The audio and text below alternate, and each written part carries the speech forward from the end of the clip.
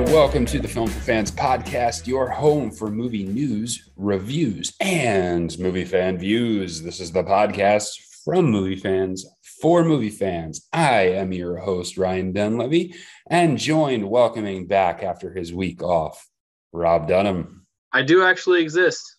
Yes, he does. So funny story, if I may. Yes. I had gone to watch Dune with Ryan and a couple friends, and I arrived late because I was coming from work. Couldn't find them. Ended up sitting at the end of a row when they were in the middle somewhere, Ryan told me. And I had to work at 7 o'clock the next morning, and the show started at 9 something. And so it was like after 11, and I think there was almost half of the movie left. And I still had to drive 45 minutes home to York. And I was just like, if I don't go home and sleep now, I'm going to get about 3 or 4 hours of sleep, and that will be bad. So I unfortunately had to duck out, and I was very disappointed because I was really enjoying the movie. It was my first time in IMAX in quite a while. But we'll talk more about it later, but I was impressed by what I saw in the first half of Dune. Call yourself a movie podcaster. I know. It's ridiculous.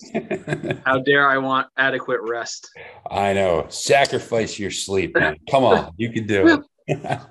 It's funny. As a Braves fan, I'm enjoying the fact that they're in the World Series, but I follow some Braves podcasts, and these guys are like recording post-game, and these games are not ending until like midnight or after. Yeah. And then they're coming around doing like an hour podcast. It's crazy. It's crazy. Podcasting, not for the faint of heart. Or those who need sleep, apparently. Yes. All right. So we're going to cover box office. We're going to get into a little bit of a Dune review. We did throw in our instant reaction last week. And as stated earlier, Rob hasn't seen the whole movie yet, so we'll have to save some of those for later. We'll talk about what's coming up. We'll give you an update on something that's going on the set of Rust after that tragedy, and we'll talk about our watch list.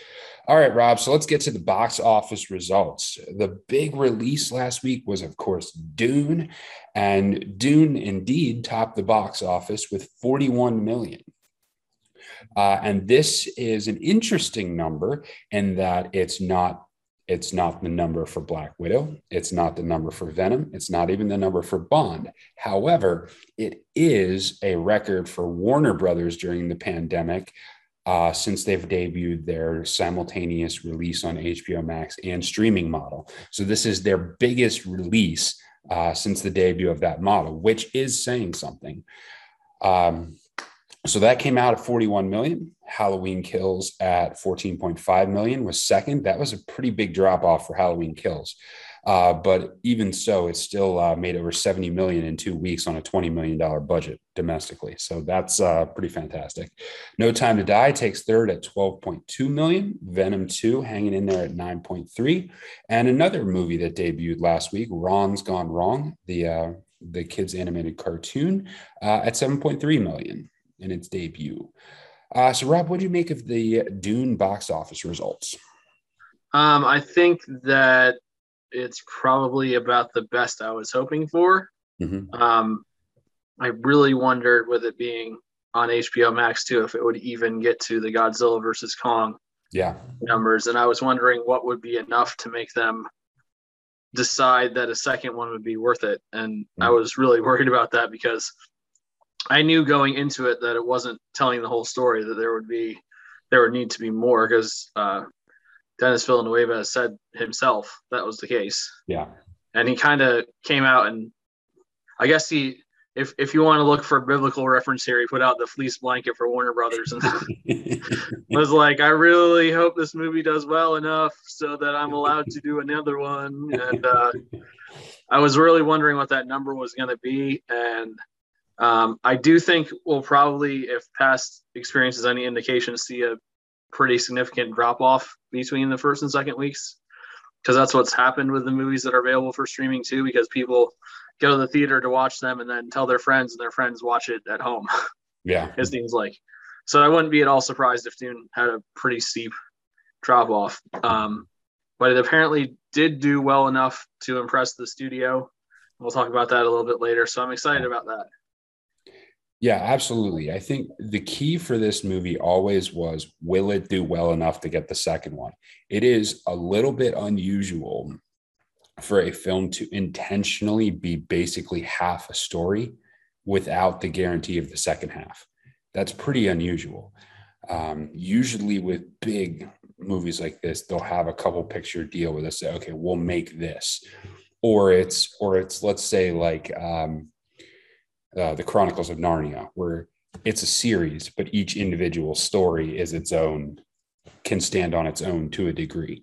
That is not the case with Dune. It's half a movie, and that's intentional. And we knew that going in. And so that was always the question with the box office results: is it going to be enough to make? And apparently it was.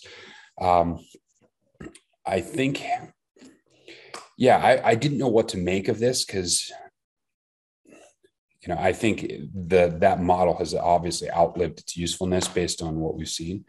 But I thought it was pleased. I mean, gauging by anecdotal interest, there was a significant amount of interest in this movie based on both theater attendance and just in general conversations. A lot of people were interested in what this movie had to offer, but that streaming option definitely prevented people from going to the theaters.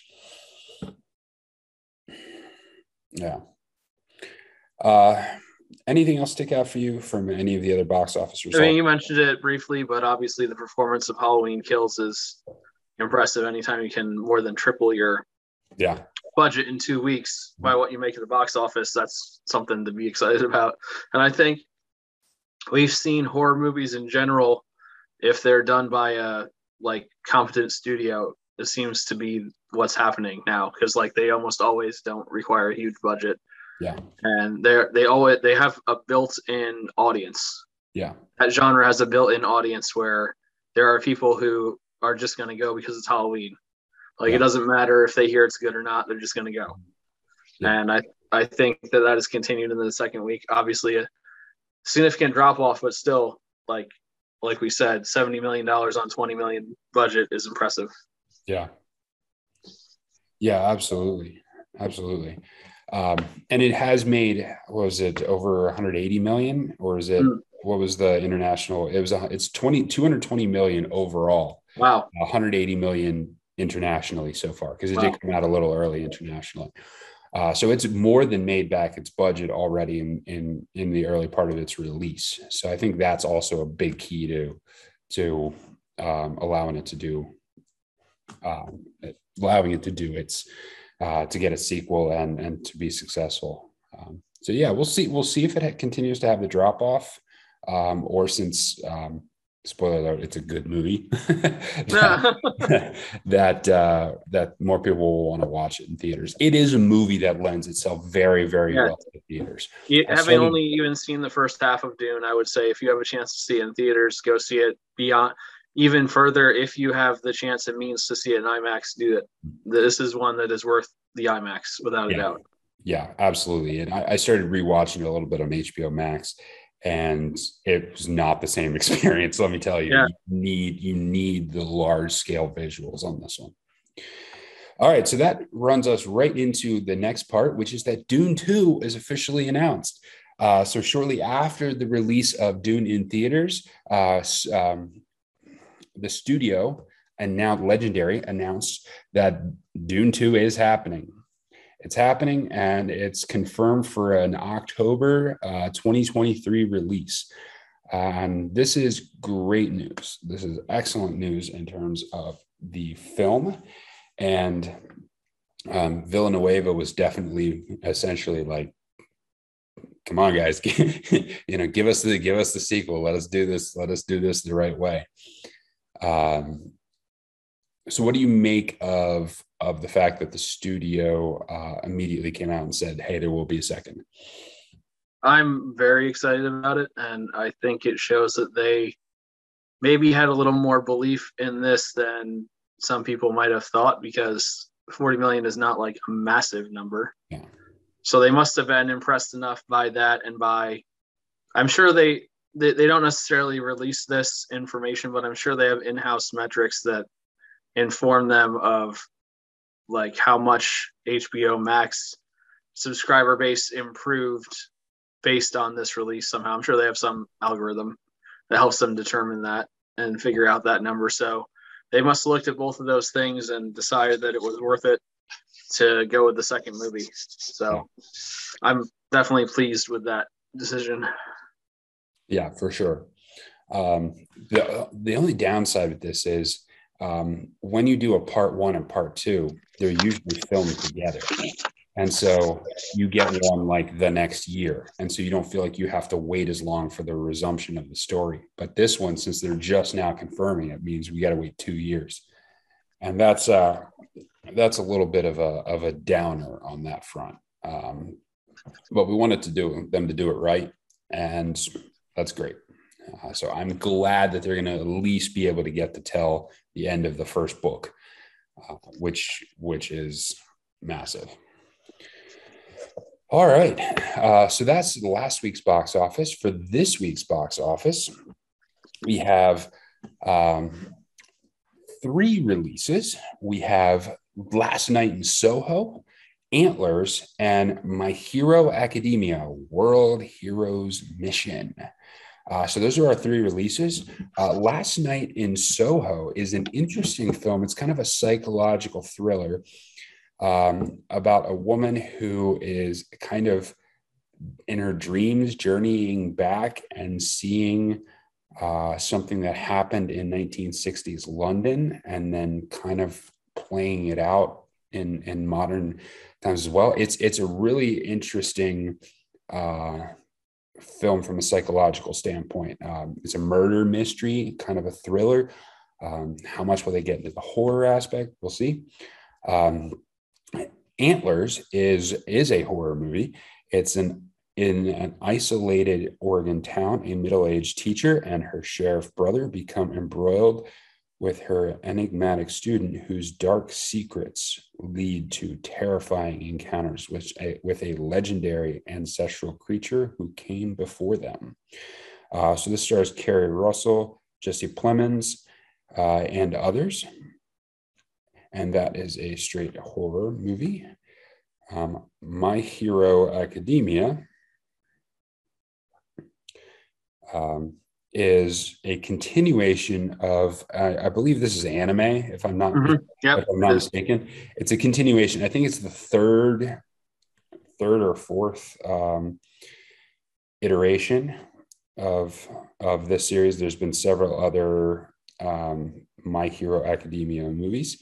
And this is the plot of when a cult terrorist ruins a city by releasing a toxin that causes people's ability to spiral out of control. Japan's greatest heroes spread around the world in an attempt to track down the mastermind and put him to justice.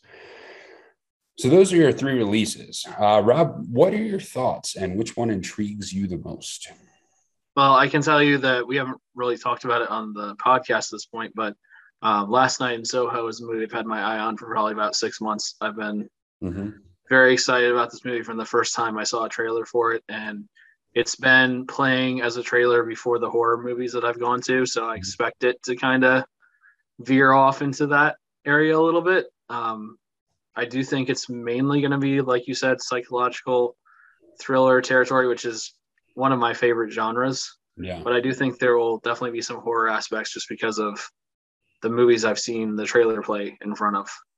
And I really also am excited to see Matt Smith, who's in this movie, who was one of the guys who was Doctor Who.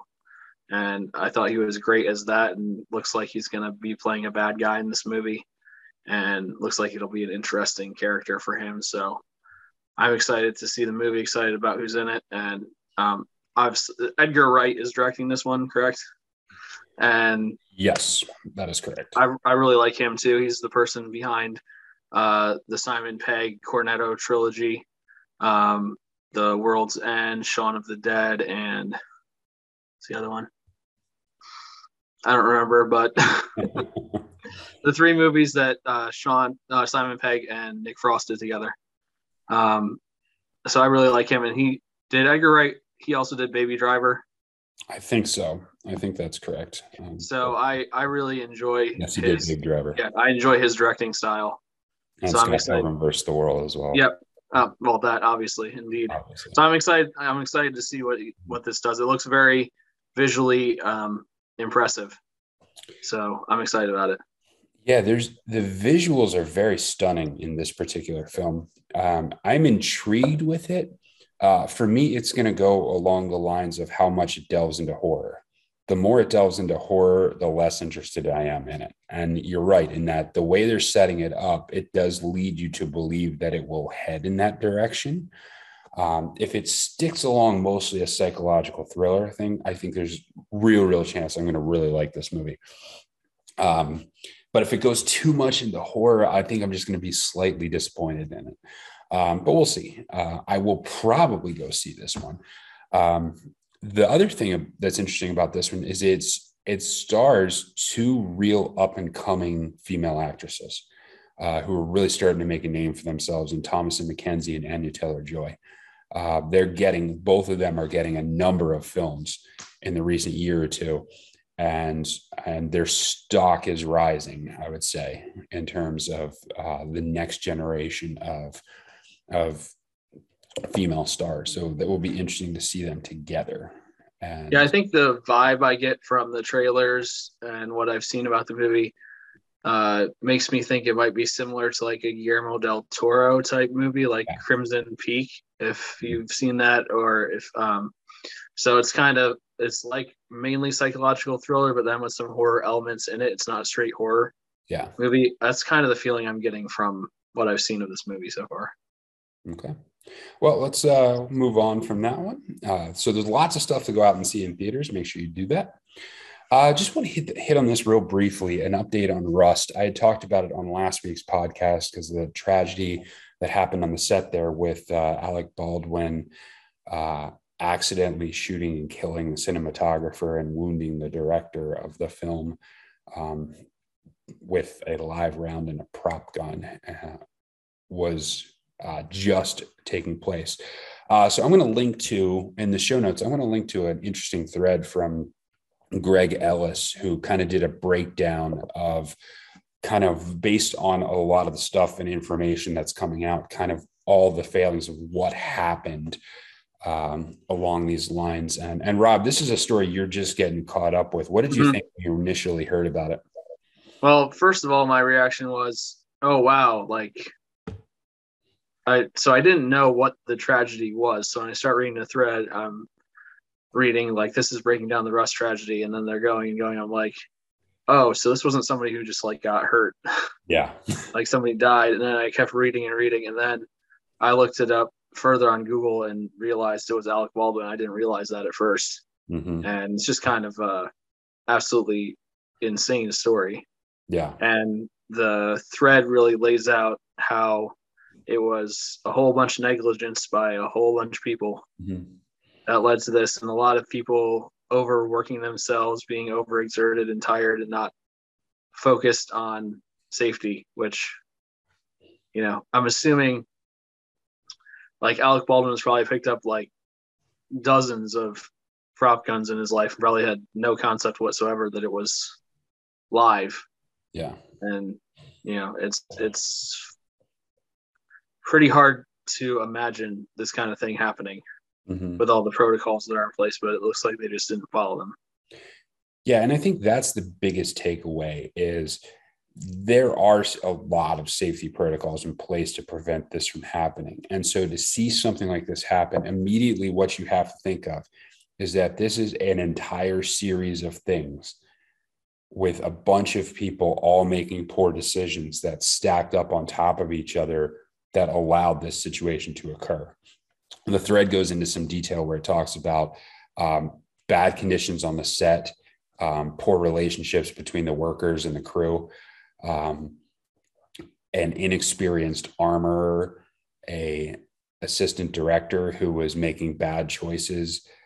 You know, the armorer then doesn't show up on set, more bad choices from the assistant director, Baldwin himself not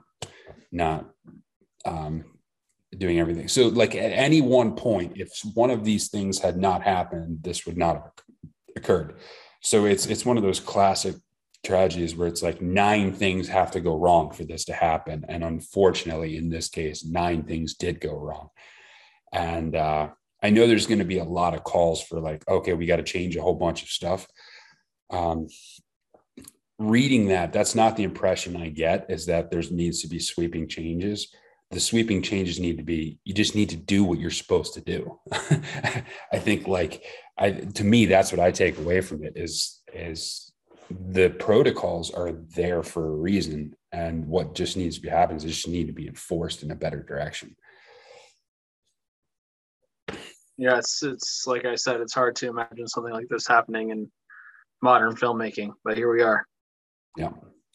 All right, so we'll leave that for now as the story is still unfolding, and we'll move to a brief discussion on Dune, our impressions of the film, and we won't go into too much spoilers because, as we said earlier, Rob has not seen the entire film.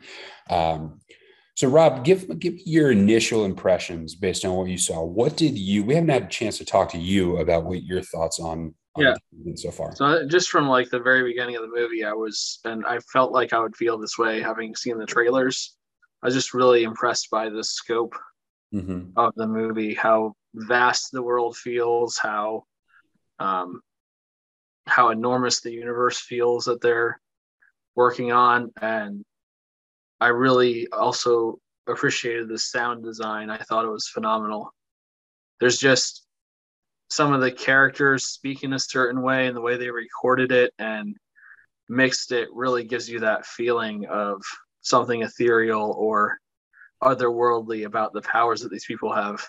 And it was, especially in IMAX with the huge speakers, it was pretty profound, I thought, of an effect. Yeah, I think that's the best words to describe it, is epic, profound. The scale is huge. The scale is amazing. And that's one of the things that I think Denis Villeneuve does really, really well, is he creates that scale and that epic feel without it feeling rushed. And that's one of the things that stuck out to me in this, because this is a huge book. It's highly complicated. There are lots of interweaving storylines all over the place and lots of detail. How would he be able to do that without feeling like he's cramming everything in there?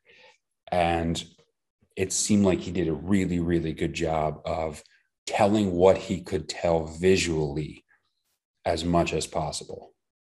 On top of that, I thought all of the characters stood out in a major way, which is a testament both to the adaptation of the book and towards the acting itself. What did you think about the acting as far as you saw? Yeah, so far I only saw about the first half of the movie, but I thought that the acting performances felt sincere, which I think when you're doing a huge fantasy epic, that can be one of the hardest things to pull off. And I think more than anything, it's probably why The Lord of the Rings is still so good, like so many years later. Yeah. Because it seemed like everyone who was in it was fully committed to their role and took it seriously.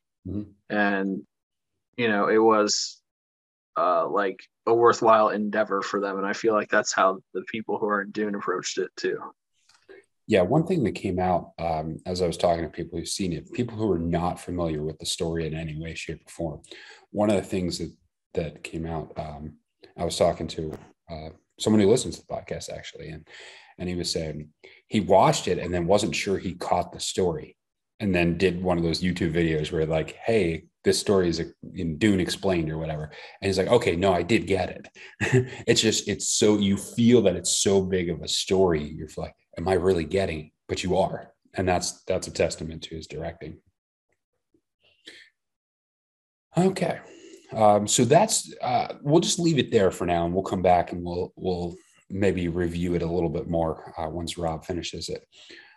But it's absolutely worth seeing. Go see it in theaters. As we said earlier, it is part 1 of part 2. So do not expect that you're going to tell a complete story through this movie, but it's absolutely worth getting invested in. All right. So we'll close out with our watch list here. Movies that we watched over the last week.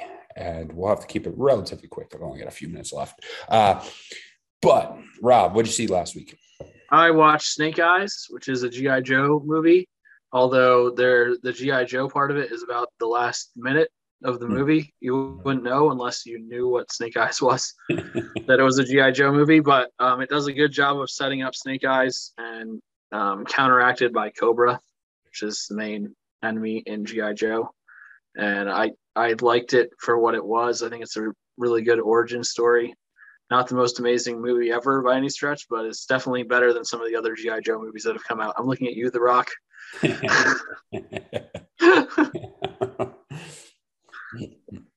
Very nice. Very nice. Yeah, I still haven't gotten to see that one, so I'm looking forward to trying to get there. For me, I saw The Last Duel. I got a chance to finally see it. Very interesting movie. Very, very interesting movie. The things that stood out to me is this is a story about the fallacy of memory and about how our perspective differs. The story is basically told, they tell pretty much the entire story 3 times from each person's perspective, each of the 3 main characters' perspective. And what you see in that is they really draw out the idea that how you remember the story is corrupted by our own failings of memory, as well as the tendency we have to flatter our own perspective. So the one thing that stands out is each of the characters in their telling of the story, they come off better than they do in the other versions, which is something that happens with us in memory all the time, is that we end up rewriting the story a little bit in our minds based on what we thought happened. So that was the thing that really, really stuck out and really made the story. It was very long, and I think it was too long. I think this is where a little more selective editing, and maybe something on the directing could have gone there. By the time you get around to the 3rd telling of the story, you're already very deep into the movie in terms of time. And it did feel like some of the stuff was starting to get repetitive and you're starting to lose momentum on it. So those are the things that mainly stood out. The acting performances were excellent, as you would expect. And it was a very interesting historical drama. All right, we'll close out with this. Rob, give me a recommendation. Any recommendation? Should have thought about this more. But I'm going to just go ahead and go off what we talked about and what's coming out this week. I'm going to say go watch Last Night in Soho, because I think it'll be worth your time. I think you will enjoy it, and I think it'll be pretty and fun. Mm-hmm. I will say, if you have not watched, if you've not had a chance to go watch Skyfall anytime recently, go watch Skyfall. I'm planning on, if I ever get a chance to come around and write this, I'm finally getting ready to wrap up my No Time to Die review, but I'm planning on going and doing a breakdown of some of the best moments of Skyfall. So watch Skyfall if you haven't had a chance, and check out filmforfans.com and like us, subscribe, and tell your friends about the podcast. Until next time, enjoy the movies.